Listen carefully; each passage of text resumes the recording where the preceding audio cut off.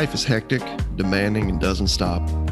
When honest with ourselves, we must confess we often don't know what the hell we're doing. The Larkcast is an ongoing conversation about the inclusive and mischievous nature of God's presence through the lens of all the things that make up this phenomenon we refer to as life. Astonishing grace and refreshing honesty collide right here for your weekly encouragement.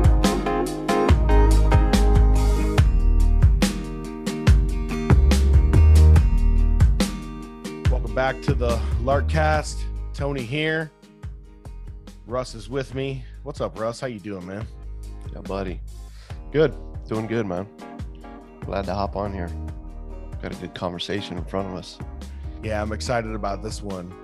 Really quick, I can't let the opportunity pass to let our audience know that the Major League Baseball teams that we both root for are really the top two teams in the American League. The Rays having lots of success recently, a lot more than my Chicago White Sox. But the Rays and Sox met up in Chicago for a series recently, and my boys here, the Sox, they eked one out. They came up on top. Got that run in that 10th inning. Crazy, man. Good series. Yeah. Usually I've been hearing people say for a while they're the best two teams in baseball. So it's going to be interesting to see how it plays out. Well, the National League definitely has some good teams, but I didn't want to just solely show love to Chicago because I love Tampa. So I had to wear my King State shirt today just to kind of represent my love for Tampa, for you, and then also the Sox. So man, I appreciate that. Yeah, for sure. I don't have anything to show today other than I do have this coffee from Starbucks. From Starbucks? From Starbucks. $4. Stray bucks? I call it $4. And yeah, my daughter, Emily, she works there. And so every now and then I get a chance to drive through there when she's working, say hello, give a shout out to her. She gives me a little discount, That's dad awesome. Discount. I miss Emily. Shout out to Emily. Yeah, she's great. Club Ginger, me and Russ's, well, 2 out of his 3 kids. We'll see what Eli's up to. He's got straight. Eli's like me, made over when he was little. He's got the dirty blonde going on. Yep. But yeah, man, no, the baseball season's been enjoyable. It's always good when your team is good. It just makes it, all the more better. It's kind of like my softball season this year. I know we haven't got into my softball escapades in, this season of the podcast. They moved me to pitcher. They were not happy with my defensive performance at first base. As noted. Yeah. As noted in the last podcast or a couple ago, I can move pretty quick once I get going. It's that initial, what they call the quickness. I don't have the quickness. Yeah. Yeah. When you get all that you going, you know what I mean? Like it starts rolling. It's like a train. It's like a train. The tone train. Initial like right, and how that train starts getting going, man. They say that they move people to pitcher because they don't have to, like in softball, like older men leagues. They say you go to pitcher basically when you're not really good at like defense, but they don't need you to be. They just like if you could just block the ball with your body because it's moving so fast when it comes at you. So hey, thank this guy's you. Okay with getting dinged. Thank you for introducing that because that's the one hesitancy of being a pitcher in a slow pitch softball is you're probably going to get dinged. And yeah, that happened this past week. What's crazy is it happened while the one dude I knew who's a supporter of Lark, like he loves what we're doing, friend of mine out here, Bro. He's up to bat. He's batting second. I send him a pitch right down the middle of the plate. Sends this ball back right at my flipping knee at like 80 miles an hour, just screaming. Yeah. Oh, it sucked so bad. It sucked so bad. It was like, it was one of those with where your like quickness, you jumped in the air like a cat. And it went right under you, didn't it? The whole game stopped. Everyone's like, dude, are you okay? Oh man, I definitely got so it hit you. Oh yeah, it hit me right in the knee. The ball hit you. Yes. Yeah. Like square. You right said he's sitting there screaming at your knee, but you didn't say that it connected with your knee. Back to the quickness thing, Yeah. I could see why you leaped like a cat and missed it. Nope. Just hit me use your glove in the knee. And like I tried. Use your glove and caught it. Yeah, that didn't happen either. Man. And then 2 innings later, the same thing happened, but it hit me in the thigh. I got hit twice, dude. I got hit twice in the same leg within inches of each other. The one on the thigh, that one definitely left a welt. So I know my softball coach. He's listening to this. His name is Mark. Shout out to Mark. Even after all my concerns of eventually getting hit, the inevitability of getting hit by a softball, he was so good to just put his arm around me and encourage me. It's going to be okay. It's going to be okay.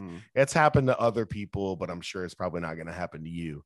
And he coerced me and talked me into, being a pitcher because he's a friend, he cares. So yeah, it happened. I can see old Mark in the dugout when that happened, looking at the assistant coach. I told you stop that ball.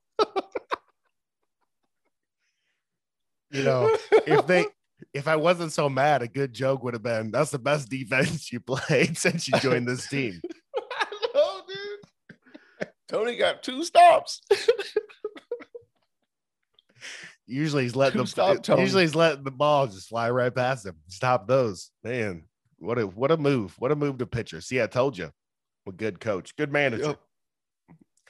Yep. Oh, everybody's like, man, he's a sharp one, man. He really knows how to move them players around. But I stuck in, dude. I've seen dudes get tagged and then just dip, dude. They're just like switching positions, like, yeah, I'm out. Not me, dude. My pops played softball my whole life as a kid growing up. And this is back in the 80s, man, when you would like literally ride down a 6-lane, highway as a small child sitting in the back of a pickup truck, with your buddies. Right. You know what I'm saying? On the way to watch our dads play softball, and then they had their games, and then afterwards you put the baby in the dashboard if you had to do something. Just set your baby just right in the dashboard. Like, just lay here just for a minute. Just lay here, you'd be all right. Yeah, man, they play every week, and me and my buddies, man, we would ride back in the truck and go, and then afterwards they go to a 7-Eleven. They'd all, get some beers, man, and just, catch up and laugh about the games. I ain't gonna lie, man, those were like some really truly fond memories for me as a kid. Yeah, man, the good old days. Like I can hear the sounds and smell the grass, man, and feel that freaking wheel well in the back of that truck beating me, dude. I'm going down the road, it's too good, man.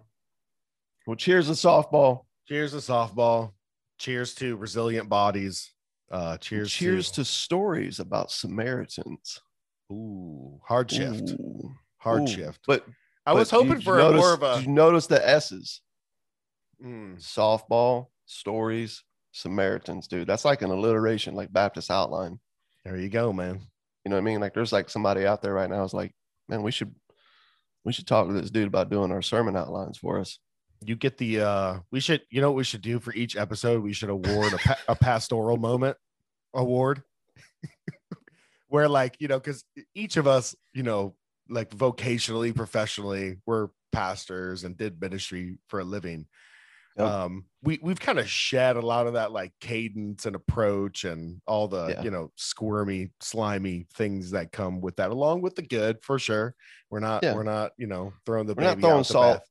Yeah, at sure. everybody. Right. or all of it.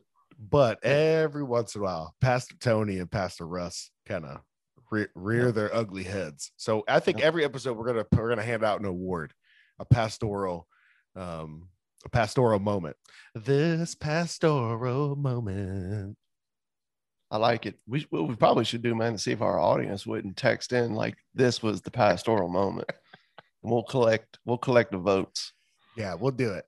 And then so to everyone listening, the following episode will be like, so last week's award goes to Anthony Sorchi. And that's pretty much the Lark crew anyways, is just the constant, steady busting of the balls along with, the encouraging things as well. So do not let us skate. Hold us accountable. Do it. Point out our only flaws, only on areas of good news though. And please that was the best compliment we ever got, man, from the ministry world. Was that one dude at a conference a couple of years ago that we were speaking at. He's hanging out with us. I won't say his name, but what are his initials? Afterwards, no, I ain't going there. That's an inside joke. But afterwards, he says, "Man, I really like hanging with you guys, and just, man, so the stuff that you're talking about, like, just, man, it's needed." But I just gotta say, I feel like you guys you're like spooky serious about the good news of Jesus and all of life, like, in that lens. And you're not serious about anything else. I was like, maybe that's good. So, I knew I was in the right place. I knew I had found my tribe when that was the observation. Yeah, I was like, yeah, I think this is good. So continuing in our parables of grace, if you're just joining us, we're in, I guess you can call it a podcast series. We've just been for a long time. We've just wanted to do a concentrated focus and conversation centered around the parables. The parables for us, for Lark, have been, and they've been just a source of a lot of things, of joy, of good news, passing that on, light bulb moments, encouraging moments, helping people find freedom, helping people get rooted in the love that will never let them go, helping them see God, what God is like for the very first time, in light of even everything they're rejecting about God in church, or even everything they've been like raised with in regards to God in church. And the parables have just been so beautiful, so personally meaning so much to us. So we're right in the middle of this podcast series. We are focusing on what we're calling parables of grace. We did parables of the kingdom when we first started, and now we're focusing on these parables of grace. And we're coming to a parable today that's actually, it's pretty well known. The title of it has made its way into popular culture, into just regular social, conversation. It's just a term, the Good Samaritan. Even anyone who's not a student of the Bible, even anyone who wouldn't say, man, I trust in Jesus, or I believe any of that, will use the term Good Samaritan.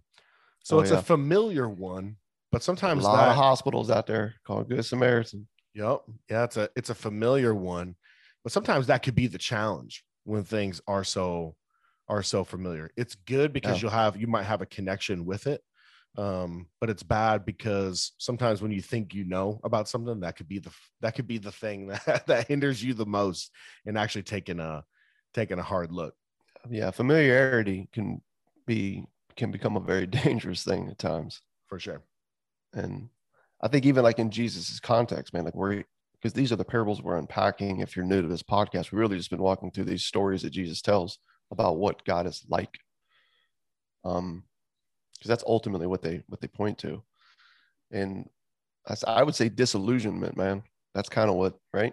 They bring disillusionment to to a lot of the ideas that we've picked up, and a lot of the weights that have been placed around our necks in the name of God and life and hope and church and love. And I would say this one's, particularly, man, like the familiarity, with it, can really, really set you off. Yeah, because Jesus is saying the opposite, bro, of what I was taught. Jesus is getting at something, bro, that goes way beyond anything I was handed in seminary, man, and what I taught for years within church settings. And when you Oh, dive yeah. into this story, just, news, news flash, news alert, whatever it needs to be. Man, this one, like, this is the one parable where I'm like, bro, I cannot wait to unpack this, because on one hand, it just brings an element of joy and awe, man, almost like no other parable. Yeah. And it's like, how the hell did we miss this? Yeah. But God's just that good, man. So I He think didn't work in our timetables. Yeah, before we get into this, we've been focusing since the Luke 15 parables, lost sheep, lost coin, lost sons, and then getting into the unforgiving servant, which we titled the real F word. We did a part 1 and a part 2. I think, like in the Kingdom series, we kind of paused and did just a brief conversation about here's some handles that are helpful to understanding these parables. I kind of want to just briefly take a moment just to say just some, just preface this conversation with a couple handles on these grace parables that I think will help frame and help us really land in a good place when it comes to the parable of the Good Samaritan. And the first is this: with the great grace parables and much of Scripture, grace only works in death and resurrection. Grace only works in death and resurrection. And if you keep death and resurrection instead of maybe what would be the prevailing popular interpretation is like, the Scripture is kind of chicken soup for the Christian soul. It's meant for our daily encouragement. Or the Scriptures and Jesus is kind of like a cheerleader. He's meant to, kind of be a good example for us on our way to becoming our spiritual self-actualize, our ideal spiritual selves, right? Ladder climbing, ascension, progress, those kinds of things. But actually, jetpack, Holy Spirit is a jetpack. As soon as you're redeemed, just, behavior and progress and all that is just kind of, it's assumed and expected, and it's going to be real, real easy. But really death and resurrection. And it's that principle, that kind of like that key to understanding what Jesus is doing is really going to come out in this parable. And the next one is this: grace only works for the least, last, lost, little, and the dead. Only when you understand yourself not as a spiritual superhero or an empowered person that's going to go ahead and like do these things and accomplish these things, but someone who needs rescue as the least, last, lost, little, and the dead, which you've already seen in Luke 15, lost sheep, lost coin, lost sons, right? Grace only works in death and resurrection, and it only works among the least, last, lost, little, and the dead. So with that in mind, I'm just going to go ahead and read the parable, and we're going to jump in. Luke 10:25 to 37 for everyone who's following along at home. If you're listening to this in your car, don't have your Bible in hand while trying to read along. Just keep your eyes on the road. We'll read it for you. Just listen. Yeah, we got you covered. And behold, a lawyer stood up to put him to test. That's Jesus. Put Jesus to test, saying, "Teacher, what shall I do to inherit eternal life?" He said to him, "What is written in the law? How do you read it?" And he answered, "You shall love the Lord your God with all your heart and with all your soul and with all your strength and with all your mind, and your neighbor as yourself." And he said to him, "You have answered correctly. Do this and you will live." But he, the lawyer, desiring to justify himself, said to Jesus, "And who is my neighbor?" Jesus replied, "A man was going down from Jerusalem to Jericho, and he fell among robbers who stripped him and beat him and departed, leaving him half dead. Now, by chance, a priest was going down that road, and when he saw him, he passed by on the other side. So likewise, a Levite, when he came to the place and saw him, passed by on the other side. But a Samaritan, as he journeyed, came to where he was, and when he saw him, he had compassion. He went to him and bound his wounds, pouring on oil and wine. Then he set him on his own animal and brought him to an inn and took care of him. And the next day he took out 2 denarii and gave them to the innkeeper, saying, "Take care of him, and whatever more you spend, I will repay when I come back." Which of these 3 do you think," Jesus is now speaking back to the lawyer, "which of these 3 do you think proved to be a neighbor to the man who fell among the robbers?" He said, "The one who showed him mercy." And Jesus said to him, "You go and do likewise." Ooh, man. lot here. Yeah, a lot. Yeah, because the more I think we'll see once we unpack this, we might find that we've got the wrong name for this parable. Yeah, that's not a surprise. Yep. Yep. This might be another one of those that we somebody misnamed, and the popular interpretation, man, almost kind of undid the beauty that Jesus is presenting here. Yeah, and much like the prodigal son, it's like, the prodigal son's a big piece of it, but it misdirects the eye. And it causes you to think, oh, the biggest story going on here is this prodigal coming back and being forgiven. And it's not. Yep. Yeah, no, it's not the case. And just like in this case, we're going to find that the Samaritan isn't at the core of this story. Yeah. So like sort of the backdrop in this, like even Jesus telling this story is, if you go back to like Luke 9, Jesus is already made known. He's already declared that he's on his way to Jerusalem. He has set his eyes for Jerusalem. Yep. He's made known that he's come to set the captives free. He's come to give his life as a ransom. His mission is to die. Mm-hmm. Humanity's need is resurrection, not improvement. Right. Okay. And this is just a mind bender, man, not just for the disciples, but for everybody around him. Messiahs do anything but die. It's like the way they're looking at this. Right. We just need somebody to help clean up the act, man, get the world, straighten up and fly right. And Jesus is like, no, see, back in the garden, there's this whole thing that was set in motion where some people who, just like you and just like me, just to be clear, as in all of humanity, thought that they were possibly missing out somehow. They thought that there was this life of independence that could be found, that there was this better thing that was over here. And so they set out to overcome their humanity, okay, to overcome their humanity, to become something else. And it sets this whole thing like into motion where basically humanity looks to God and says, you know what, forget this. I got it, right?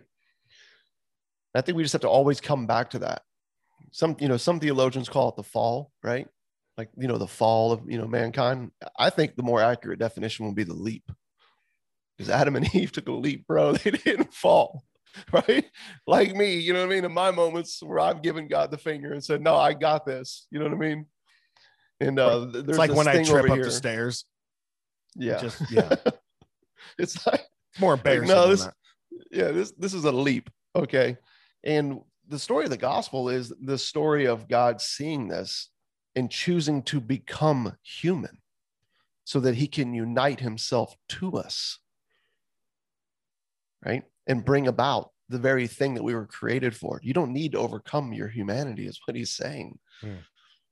Right? But through through his death and resurrection, right, we find that we learn what it means to really be human, man. So that's this story, which is why Jesus keeps saying, my mission is to die, but they're not grabbing this. AKA, it's not just that they misunderstand what the Messiah is here to do or what God is actually after, or even what humanity really is. I think ultimately they're missing their actual need. Okay. And so that's what Jesus has made known. No one's grabbing onto it. And he's already made this known and they're on their way there.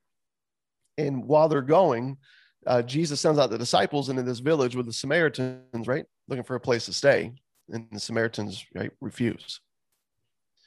And for anybody who's just wondering, Samaritans were basically people in the past, Jewish people that had basically intermarried with the Assyrians who had held them captive. And in the process had denied their Jewish heritage and faith and started to grab onto this pagan worship, basically, of false gods. And so the Jewish people saw Samaritans as sellouts, the lowest of the low. You know what I mean? Not welcome to the table. Yeah, they're racially mixed and they're heretics. Right. Yes. So they're looking at this, and these Samaritans refuse a place to stay. And so some of Jesus' disciples, the sons of the thunder, you know what I mean? It's this that's WWE, that's an outlaw country band name right there. Right? Like Demolition Crew, Junior Arsonists, as I sometimes say, are like, hey, these guys, these Samaritans, I mean, they're heretics. They, these unclean sellouts, they've refused you and us. I think we should go ahead and just set the village on fire. Just burn it. Burn it down. And of course, Jesus, like, man, you have like, once again, you're just completely missing all of humanity and all of its need and what it is that I'm doing. So that's sort of like this backdrop, man. And at the same time, if you go through Luke, you have all these religious leaders in a sense. You have Pharisees, okay? You have scribes, you have Sadducees, and then you have lawyers whose specific job was the interpretation of the law. All right. So these guys are experts on the law. And Right. none of them are grabbing onto what Jesus is saying. None of them are wanting to identify with this proclaimed, right, Messiah. None of them are wanting to let go of themselves and admit that, hey, maybe I've missed it and that life is actually over here in this truth, that reality is here and I bought a myth. I'm over here living in the matrix. None of them are willing to admit it. And so they're, in a sense, they're constantly setting out trying to trip up Jesus. They're trying to get him to say things, right, that they can use to basically to justify his murder. But here's the thing. Yeah, that or like kill his influence or whatever. Yeah. The core of it, though, man, is I feel like if you get to the heart of it, it's because ultimately, dude, what he's saying is leading them to choke, man, on their religion. They're choking, literally choking, gagging on what he's saying because it's pulling the rug out from under them. Yeah. It's removing everything they have built this myth of their individuality on, this myth of progress. It's pulling it out from under them. Yeah. They're finding that they're just equally dead along with everyone else and in need of someone in the resurrection business. And so in this case, you've got a lawyer, right, who's coming to Jesus with that very plot. But I think you just have to remember that you also in this audience have the disciples who were just thinking that they too were in the right. They too were on the right. You know what I mean? They were in the good company, man. They were part of the right tribe. Right. They're with Jesus. And these Samaritans that rejected, yeah, let's go ahead and burn this down. Yeah. Right. So that's the audience, man. I just feel like that's just such a cool thing to just remember and keep in mind. Yeah. Because it gets hairy real fast. Yeah, we think Jesus is just challenging this lawyer, but really all around him are people who don't understand this mystery, like who is actually standing right in front of them and what the heart of God is really like. But the lawyer is this center stage because he wants this smoke, man. He wants to come right in the middle of everybody and trip Jesus up. And I think it's just very telling that after he asks this question and Jesus flips the question back to him and says, well, how do you see it? And he summarizes the law in a perfect way, right? Love the Lord with your heart, soul, strength, and mind, and love your neighbor as yourself. He's like, awesome. Do that and you're going to live, right? Do that perfectly and you'll live. And he's like, whoa. He asked the question, but Luke is sure to point out his motive. And he says, but he desiring to justify himself. And it's like, ladies and gentlemen, like this is why this podcast exists. This is why we have such a this is why Lark exists. This is why we have such a passion. We see ourselves in this lawyer. We know at our core is that garden story. We just seek to justify ourselves. We are self-justification addicts. I think the best way to frame it is to put it in terms of addiction. We are self-justification addicts. You referenced it earlier as all of humanity. We're trying to overcome our humanity. Well, what's the best way you can overcome your humanity? Is to get to a place to say, like, you're good. You don't need any help. You don't need any rescue. Yeah. You don't need any dependence on anybody because you got it. You have enough knowledge. You have enough, right? You have a good religious resume. You have a good social resume, whatever it might be. We're just looking to justify ourselves. We're looking to find a way to just at the end of the day, be like, I'm good and others are bad. It's that Samaritan village story all over again. And we love, dude, as self-justification addicts, we love to freebase, right? I'm just using these drug terms. We love to just freebase the behaviors and beliefs that make us feel right. Yeah. To help us feel like we're enough. We're okay. We're worthy. We're addicted to moralism in all its religious and irreligious forms. And what's sad is that this parable that we're on the precipice of here is often presented as this freshly packed brick of uncut do-good theology that'll satisfy that itch. Yeah. oh, you want to justify yourself? You want a pathway to being the kind of person that God's going to pat on the back and give a big thumbs up to and just welcome you in because you crushed it in life? I got a blueprint for you. Yeah, I got a blueprint. Here you go. Yeah, we're like, you know, yeah, it's like exactly. Like, I need this, man. Like I think, you know, as you bring that up, like, you know, looking back at the beginning of his initial question, what do I need to do? What must I do to inherit like this? Right there, dude. Just stop. That's the human story. What must I do to fill in the blank? And his answer, dude, and Jesus, like literally, as you already said, like Jesus, like, oh, you know the law. What's it say? You're an expert on this.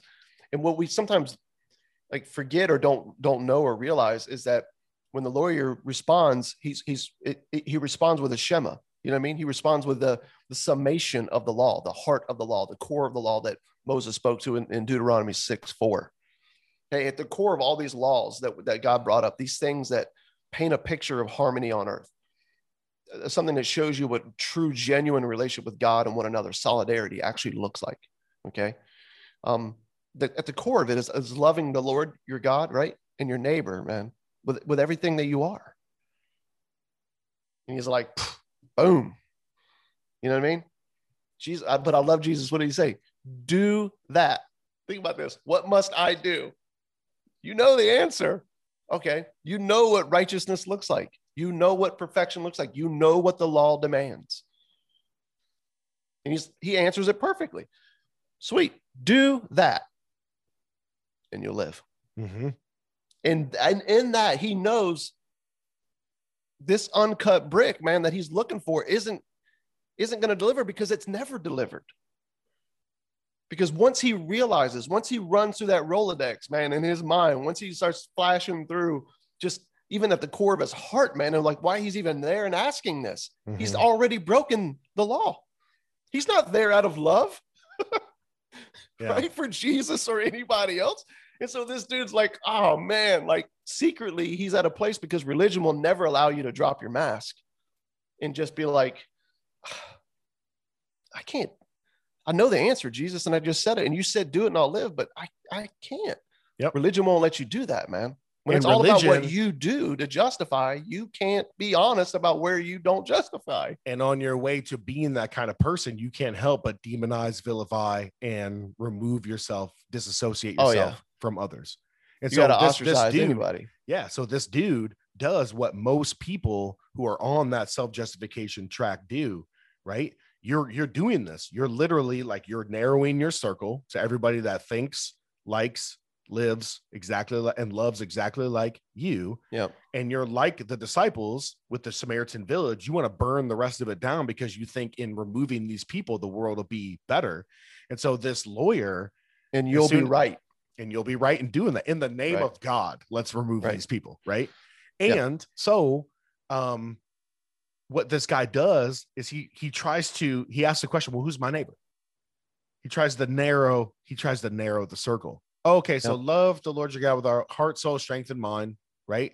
And love your neighbor as yourself. But who's my neighbor? Like, surely these people who have the same nationality, theology, and values as me, right? Yep. Yeah, dude, it's what do I need to do? Well, I know what to do. Do it and I'll live. Well, I can't really do that. I never have. I've failed my whole life at this, if we're being honest. And so seeking to justify himself, Jesus says, because he knows what's needed. He does what every religion game does, man. Starts thinking through like the system that you're going to need. What system do we need? What system do we need to create that allows us the loopholes to get around what's actually demanded, to get around what's actually good and beautiful and truly at the core of the humanity that God originally created?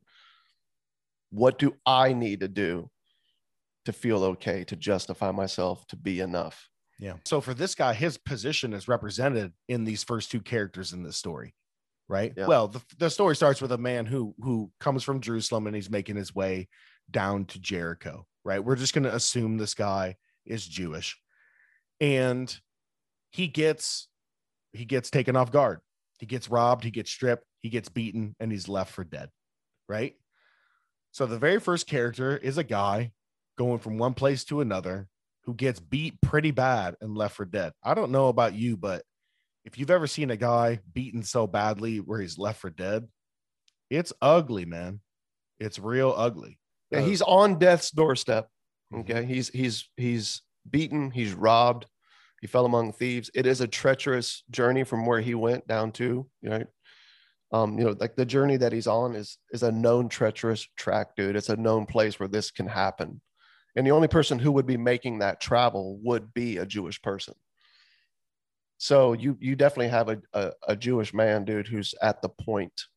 He's on death's doorstep. That's the first character that Jesus starts to unpack in response to, well, then who's my neighbor? If this is what I need to do to inherit eternal life, and I know that I can't, so now I'm trying to justify myself. So I move the question to, well, who's my neighbor then? Maybe that's what we need to really interpret here. Jesus is like, all right, here you go. First character. So that's him. Yep. And then the Jewish man, or the lawyer rather, his position is represented in the first two people who pass by. A priest and a Levite. They represent life grabbing onto self-justification, religion, law. Pull yourself up by your bootstraps. I'm justified by who I am, what I do, strict adherence to the law, strict adherence to the rules. And we come to find out that that approach is of zero help, is of zero. It doesn't even allow them to interact with this half-dead man. Yep. In fact, it requires them, right? I know you got some notes on this. It requires them to pass by this dude. Yeah, they can't touch anything that's unclean. So again, what I had mentioned earlier, dude, with like the Shema, the heart of the law, because we won't just grab onto the simplicity of all this hinges on love of God and love of other, right? You've got an entire system that God allows and then even uses, where these guys go about creating an entire law system around, you know what I mean? In a way, like, to achieve this, but at the same time, completely removes them from this. Think about that, dude. That you set out with a desire to justify yourself and create a system to achieve it that actually keeps you from the very heart of it. That's what you have here. So you have some scholars who are like, yeah, man, like these guys couldn't touch it. So when Jesus mentions a priest and a Levite walking by this dude, like literally seeing this Jewish man, really quick, Jewish man. So you have Jewish priest, right? Think about this. You know what I mean? The Levite. Both of these guys have specific, unique roles within the temple system or within the law. All right. I mean, they're both totally assigned to the whole sacrificial system, you know what I mean, that goes on in the temple, that they're convinced of is some instrument of salvation, which it's not. It's a picture. It's something different. But that's what I'm just saying, like, these guys are involved in this. And it's almost like they're so busy about their business of trying to justify themselves with the use of this law and the role that they play within the system, that they cannot be bothered or hindered from taking the time to serve another fellow Jewish man who's on death's doorstep. They're so consumed with trying to follow these things to justify themselves that they don't even have time to stop and do the very thing that's at the core of what it is that God's invited us into. Yep. Jesus is not playing around, man. Again, master storyteller. And I just feel like, man, they fancy themselves as winners, man. They've got a status to keep and maintain. They can't be associated with this, nor do they need to be bothered with it. It has no bearing upon what they're trying to accomplish in the world. This lawyer is so close to the law. He's given his life in its interpretation. He holds a noble position, right? Yeah. In the Jewish societal rankings, along with the priest and along with the Levite. Yep. So like you talk about winner circle, here it is. Like totally. Like you're among the who's who at this point. Yeah. And so so there was a group that could say, here's what we did to inherit eternal life. This is the people who can at least try to make a case.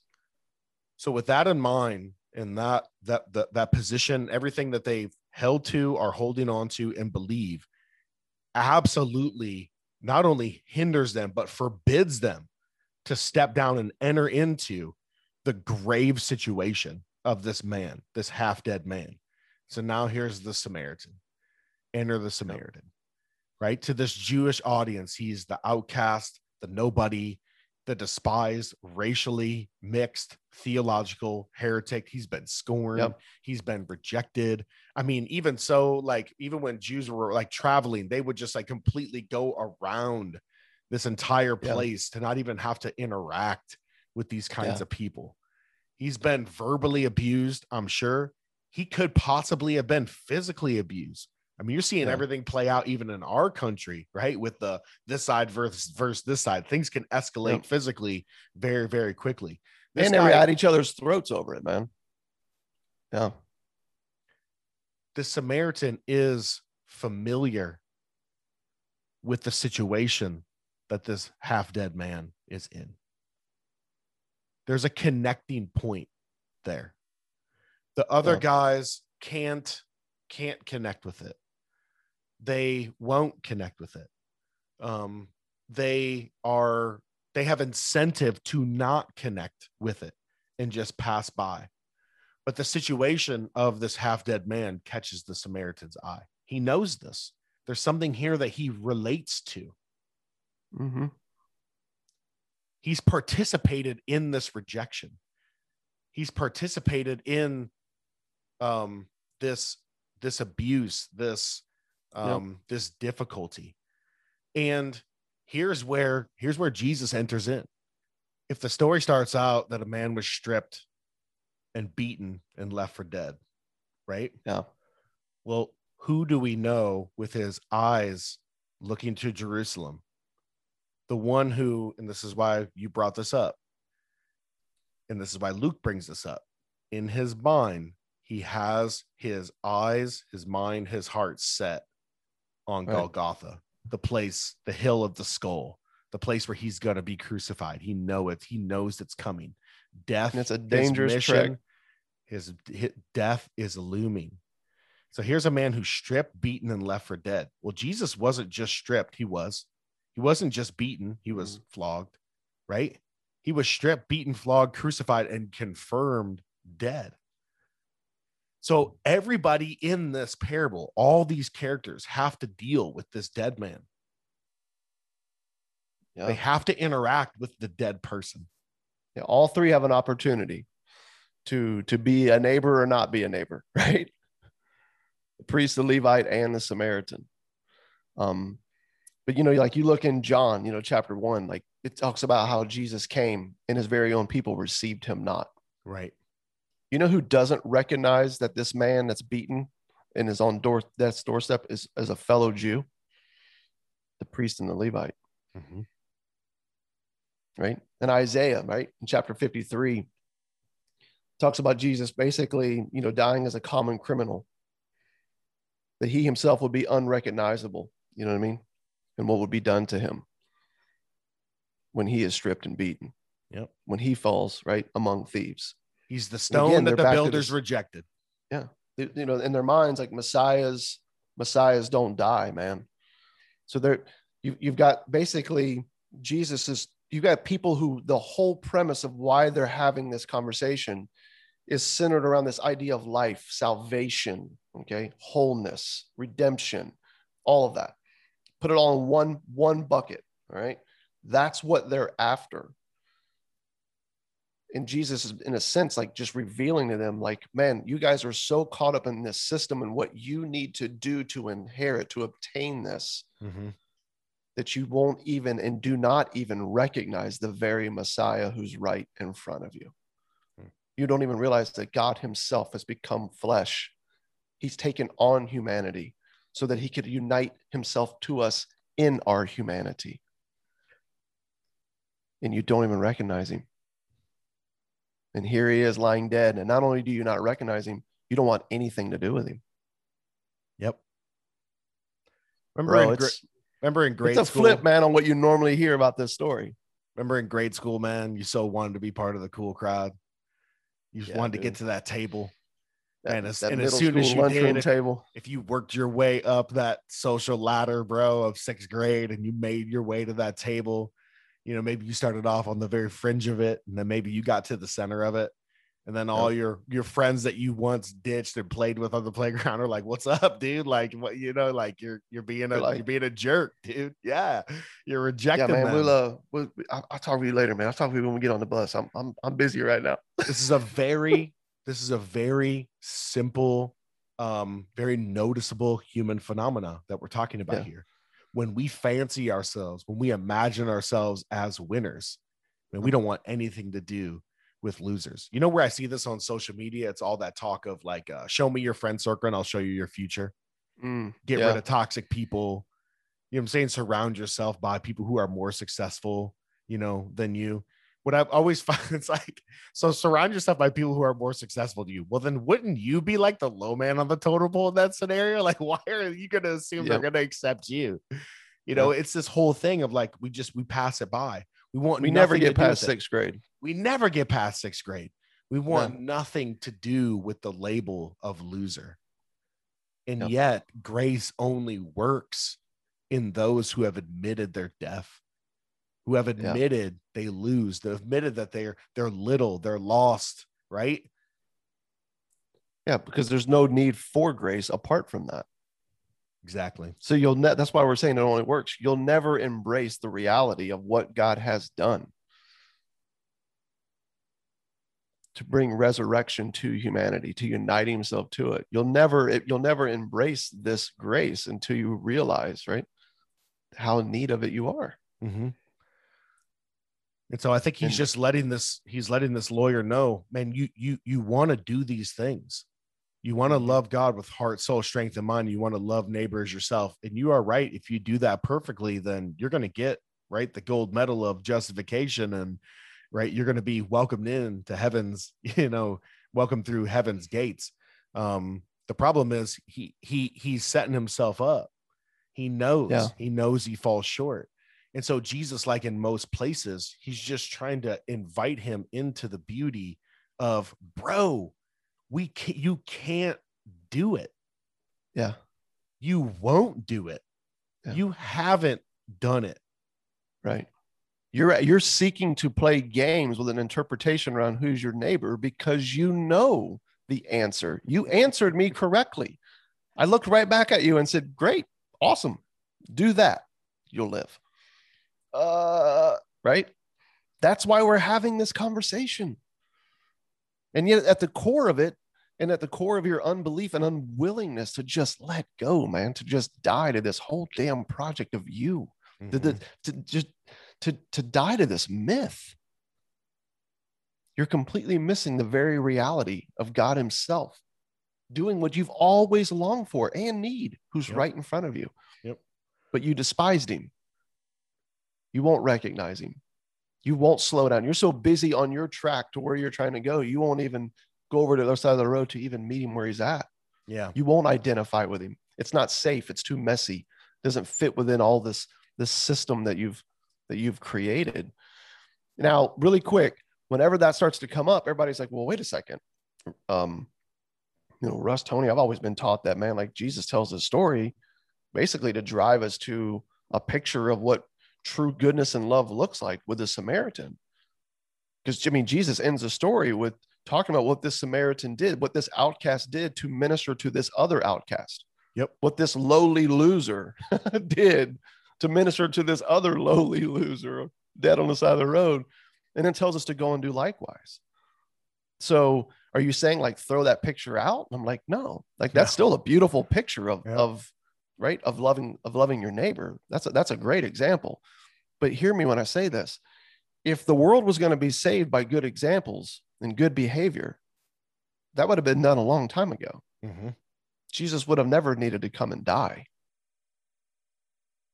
Galatians 3 says, like, if righteousness could come by some, means of you walking and obtaining what the law demands, right? Done, dude. 20 minutes after Moses came down from Mount Sinai, man, that would have been like finished. But the reason why we don't have hope in human resourcefulness, and the reason why we say hope in human resourcefulness, is always planned despair. is because our ability to know something and then our ability to actually walk in it are two different things. Mm-hmm. And so I love what I'm seeing here is like, it's not taking away the beautiful picture of what the Samaritan did by saying that the Christ figure in the story is actually the Jewish beaten man who's at the point of death that no one will identify with. Okay. And I think Jesus makes that case by when you look at what the Samaritan did to serve this guy. Like, I think we just read right through it. And we're like, yeah, man, like that's it, dude. There's the blueprint. Go do it. And I'm like, bro, look at the story. It's insane. Say? It's outlandish. Like, even if, okay, so if you outlandish is the best word. If you hold law in hand, and this thing is the motivating factor for how you're going to interact with your neighbors, you are going to check the list and do no more. You are going to do the bare minimum requirement to make sure that you check all those boxes, fulfill every letter of that law, and you are going to do no more. What we see in the Samaritan is like, it's almost like a law didn't even exist. It's like just the compulsion of his heart, like the outflow of him connecting with this person who looks very much like him. He connects with this death. He connects with this rejection. He connects with this half deadness, being unseen, so to speak, by two people walking by, noteworthy people. Right. And he connects with this, and he does the most insane thing. He goes above and beyond. It's the kind of love. It's the kind of service that law could never produce. It's like when Paul gets into the fruit of the Spirit in Galatians, right? We're like talking we're far beyond law at this point. Paul's like, dude, the law, dude, no, it's the ministry of death. It's never going to get you to this place. You want to really talk about being a person of love, man, live a life by the Spirit, not by the letter, because the letter kills, but the Spirit gives life. And so, and then you see how that happens, the pathway to that. It's not merely just, okay, I'm going to wake up today and I'm just going to decide to be a good person. No, Jesus is constantly talking about what is the pathway, not the ascension up the hill to being the kind of person you want to be. It's the descension into knowing that you're lost. He who's been forgiven much loves much. Yeah. That's what Jesus said to the Pharisees, who were so just scandalized, right, by this woman of the night who would come and crash this party and dump perfume and onto Jesus's feet and wash his feet with tears and her hair in this embarrassing scene of worship. And Jesus just sat there and he received that because he is the King of Kings, because he's worthy of that. And he looks at these Pharisees, are so appalled. And he goes, he who's been forgiven much loves much. He who's been rejected much rejects much. Yeah, if you misinterpret this, man, you just basically said, okay, so then Jesus is contradicting himself, because he's been making a case for everything that we're talking about, and faith alone is trust. Trust is at the heart of what it is to enter into relationship with God. Okay. And if you're not careful, you'll start to read this and put yourself in the story and say like, yeah, man, what Jesus is saying is like, really level up, man, and go get it together. Then that lawyer who's like, what do I need to do to inherit eternal life? Keep this. You know the answer. I can't. So who's my neighbor? Let's just try to create a system that way. And then Jesus tells like what it really means to be a neighbor. And we're thinking like he walks away like, yeah, man, now I got a blueprint. And we walk away thinking, yeah, I got a blueprint. It's like, no, dude, that would not be in line at all with any of the parables that Jesus is telling. Yep. Judgment falls on unbelief in every parable and on unbelief alone. Yep. The story of the prodigal, right, it's not the story of the younger brother or the older brother, but what the father's like. And I think that's what we're seeing here is Jesus is showing him, what he's like in this thing that's in us, that's keeping us from refusing to identify with that. Yep. The right? first thing, what is it? Hebrews 13 or 14 talks about like, it's by our choosing to suffer with Christ that we find salvation. In other words, it's by our jumping into the death of Christ. It's the taking up of our cross. It's the admitting our death, that his death is our death and his resurrection is our resurrection, because his life is our only hope of life. Yep. It's the letting go that we awake, right, to this. And he's just sort of like driving this home. And you look at this scenario, like you've got a Samaritan. First of all, it says that he binds up his wounds, pouring in oil and wine, all acts of kindness, to be sure. But also acts that any normal person would find extremely inconvenient.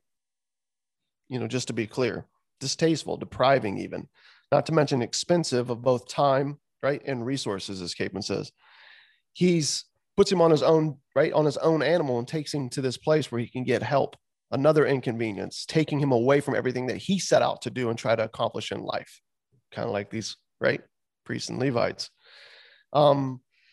He brings him to an end, right, to take care of him. He doesn't get to stop at some hotel on his journey, dude, and kick up his feet, right, pour a nice little bourbon, man, and sit by a fire and read a book. No, he spends his evening taking care of this complete stranger who's supposed to be his enemy, right? And then lastly, he heads down to the front desk the next morning, and he hands the guy he hands the guy payment and says, hey, whatever it takes, nurses, doctors, rehabilitation, helping him walk again.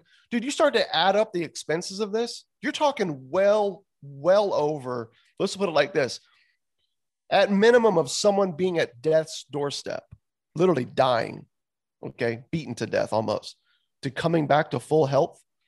The care of that today, bro, would be 3 to 4 times the average annual salary. That's the expense. Yeah, it's ridiculous. Right. But we read through it and we're like, oh, there it is, man. That's the blueprint. It's like, no, man, Jesus is showing you something much deeper than that here. Yeah. We act like he busted out his canteen and like gave him a little sip of water and like, say, stick with me, bud. And called 911 or something. Isn't it? What did he say? Good Samaritans are sued regularly in today's society, right? They're like, by the way, don't touch the body. You're going to cause further damage. And let's just be clear. If you came home and said to your wife, hey, you know this guy that's our enemy? Yeah, I saw one of them. It's a complete stranger. He was in need. I went ahead and took out the visa, charged $110,000 to take care of him. Maxed it out. Yeah. Like, wait, what? Yeah, that's how you lose your marriage. When you show up with that story. You're gonna get divorced for sure. I don't think my wealth management guy, I don't think he factored that impulsory good deed into my the forecast of my financial future. Yeah. Well, it seems that by this good deed, you were 110% on to meeting your goal, and now you're down to 30%. Right. So here's what Jesus is saying. Like, we don't want to be someone who has right theology, who's believing, some things, at least in regards to what God has said, but isn't quite as loving as they should be. But over here, we have a guy who has denounced God and called him a liar and has refused the teachings, right, of the Lord. But he's nice and kind to people. So maybe that's salvation. Like, that's not what neither one of these examples align with what Jesus is driving home here. So when he says, go and do likewise, I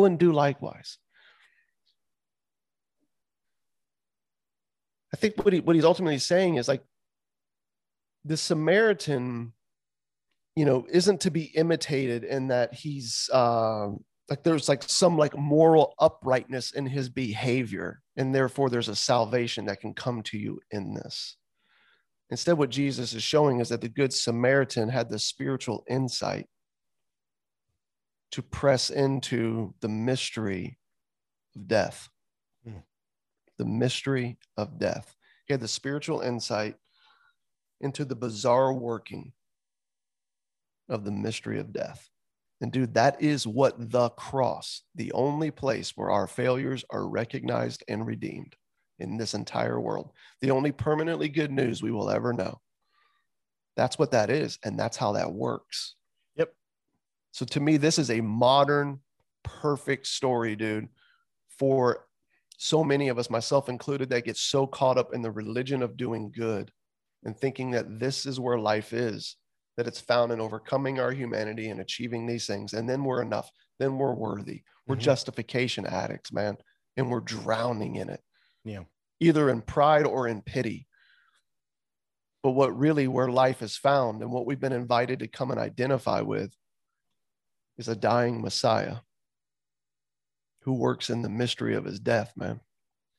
And that's what the Samaritan had the insight for. Right. And I think that that's such a beautiful way to put it. And just to wrap this up, I think you need to see at the beginning of this parable a guy who really wants to get it right. Right. Maybe he wants to trip Jesus up. Right. Maybe he's representing his buds. Like, I'll go talk to him. I'll go challenge him. But at the end of the day, like most good Jewish kids, he just really wants, right, to be there in the end. And Jesus says, okay, you want to be there, you want to inherit eternal life. The first thing you need to consider is death. This is the conversation we need to have. We need to have a conversation about death. This guy wanted the resurrection of the Samaritan's good deeds without embracing his death. We all want the resurrection, right, of good deeds, a pat on the back, the assurance that we're in, without embracing or dealing with death. You can't jump, right, from life to resurrection and bypass death. You can't do it. And all these things, Jesus is just laying these little breadcrumbs, man, right? Or a big moment like this with this Jewish lawyer, but things like this, man, if they've rejected me, they'll reject you. Become like a child, Jesus said. We always want to point to these like positive, kind of like Hallmark-esque, kind of like positive. It means become nobody. But we never think through what that means socially and positionally. Like, you're just an annoyance. You don't benefit this culture at all. You're just someone who's super needy, right? Yeah. If they rejected me, they're going to reject you. Become like a child. Here's another one. Take up your cross. Yeah. And we're turning go to the electric chair. We're turning these invitations to embrace death as challenges to avoid death. We're turning these invitations to embrace our death and to come to the place where the Samaritan already is because of just his place and his experience, right? And we're taking these as challenges for the spiritually just fit to just avoid death. Yep. And sadly, this is how this parable is presented. Here, you want to avoid considering your death and that you can't do any of these things. Cool. Here's the story about a good Samaritan. Go and do likewise. And you tell this parable without the nuance of the death conversation. Oh, and you know who never called the Samaritan good in the story? The one that told it. Or the author. Think about that. Yeah. It's not in there. Life itself is found in recognizing, embracing, believing your death. And a path of religion will have you headed from one place to the next, completely ignoring all signals and all signs that maybe, just maybe, you're not doing it, man. You're not getting it right. And you will just pass by every signpost, everything that looks, feels, smells like death. And the invitation of God for any consideration of this life and the life to come is he sits you down and he says, first, we need to talk about death. Yep. The parable of the Good Samaritan. The parable of the half-dead, beaten, stripped, naked man. There's some hospital out there that might change it. Beaten and Bloody Baptist Hospital. Right. Yep. Left for Dead, the Lark Community Hospital. There is no resurrection apart from death. Yep. That's the point that Jesus is driving home. Somehow, man, tie that into a name, and there it is. Yep. There it is. That's the invitation, dude. And it is literally life-giving. So to that, I say, cheers. Cheers.